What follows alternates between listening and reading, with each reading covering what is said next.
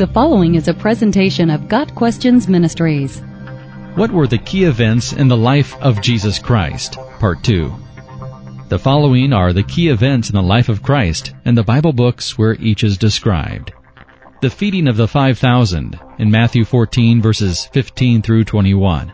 We learn several important lessons from this miraculous event. As with the miracle of the water and wine at Cana, we see Jesus' absolute power over the elements of nature. Only God can create something from nothing, and from 5 small loaves and 2 fish, Jesus created enough food to feed many more than 5,000 people. The Gospels tell us that there were 5,000 men present, but Matthew adds that there were women and children there besides. Estimates of the crowd are as high as 20,000. But our God is a God of abundant provision, and little is much in the hands of the Lord. A poignant lesson is learned by seeing that before he multiplied the loaves and fishes, Jesus commanded the multitude to sit down. This is a beautiful picture of the power of God to accomplish what we cannot while we rest in him. There was nothing the people could do to feed themselves. Only he could do that. They had only a pittance, but in God's hands it became a feast that was not only sufficient, it was bountiful. The Transfiguration, Matthew 17 verses 1 through 8. This event is referred to as the Transfiguration, meaning a change in form, because Jesus was changed before the eyes of Peter, James, and John into a reflection of his true nature.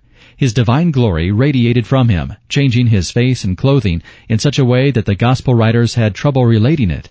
Just as the Apostle John used many metaphors to describe what he saw in the visions of Revelation, so too did Matthew, Mark, and Luke have to resort to images like lightning, the sun, and light to describe Jesus' appearance. Truly, it was otherworldly. The appearance of Moses and Elijah to converse with Jesus shows us 2 things. First, the 2 men represent the law and the prophets, both of which foretold Jesus' coming and his death. Second, the fact that they talked about his upcoming death in Jerusalem shows their foreknowledge of these events and the sovereign plan of God that was unfolding just as he had foreordained. God spoke from heaven and commanded the disciples to hear him, thereby stating that Jesus, not Moses and Elijah, now had the power and authority to command them. The raising of Lazarus, John 11 verses 1 through 44. Lazarus, the brother of Mary and Martha of Bethany, was a personal friend of Jesus, which is why Jesus was sent for by the family when Lazarus was sick.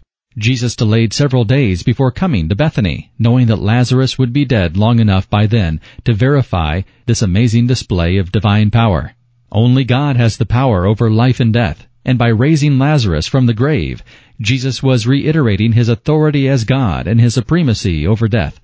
Through this incident, the Son of God would be glorified in an unmistakable way. As with many other miracles and incidents, one of the goals was that the disciples and we may believe.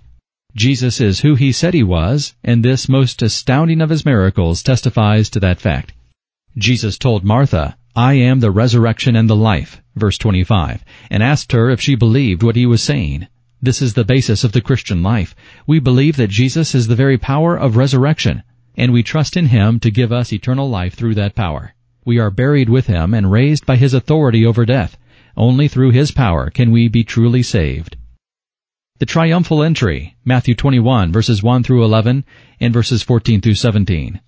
Jesus' triumphal entry into Jerusalem the week before the crucifixion is the basis of what is known as Palm Sunday. The multitudes who greeted him laid palm branches in the road for him, but their worship of him was short-lived. In just a few days, these same crowds would be calling for his death, shouting, "Crucify, crucify." But as he rode into Jerusalem on the back of a donkey's colt, signifying his lowliness and humble state, he received the adoration of the crowd and their acknowledgement of his messianic claim. Even the little children welcomed him, demonstrating that they knew what the Jewish leaders did not, that Jesus was the Messiah. Jesus' entry into Jerusalem fulfilled the Old Testament prophecy of Zechariah, repeated in John 12, verse 15. "See, your king is coming, seated on a donkey's colt."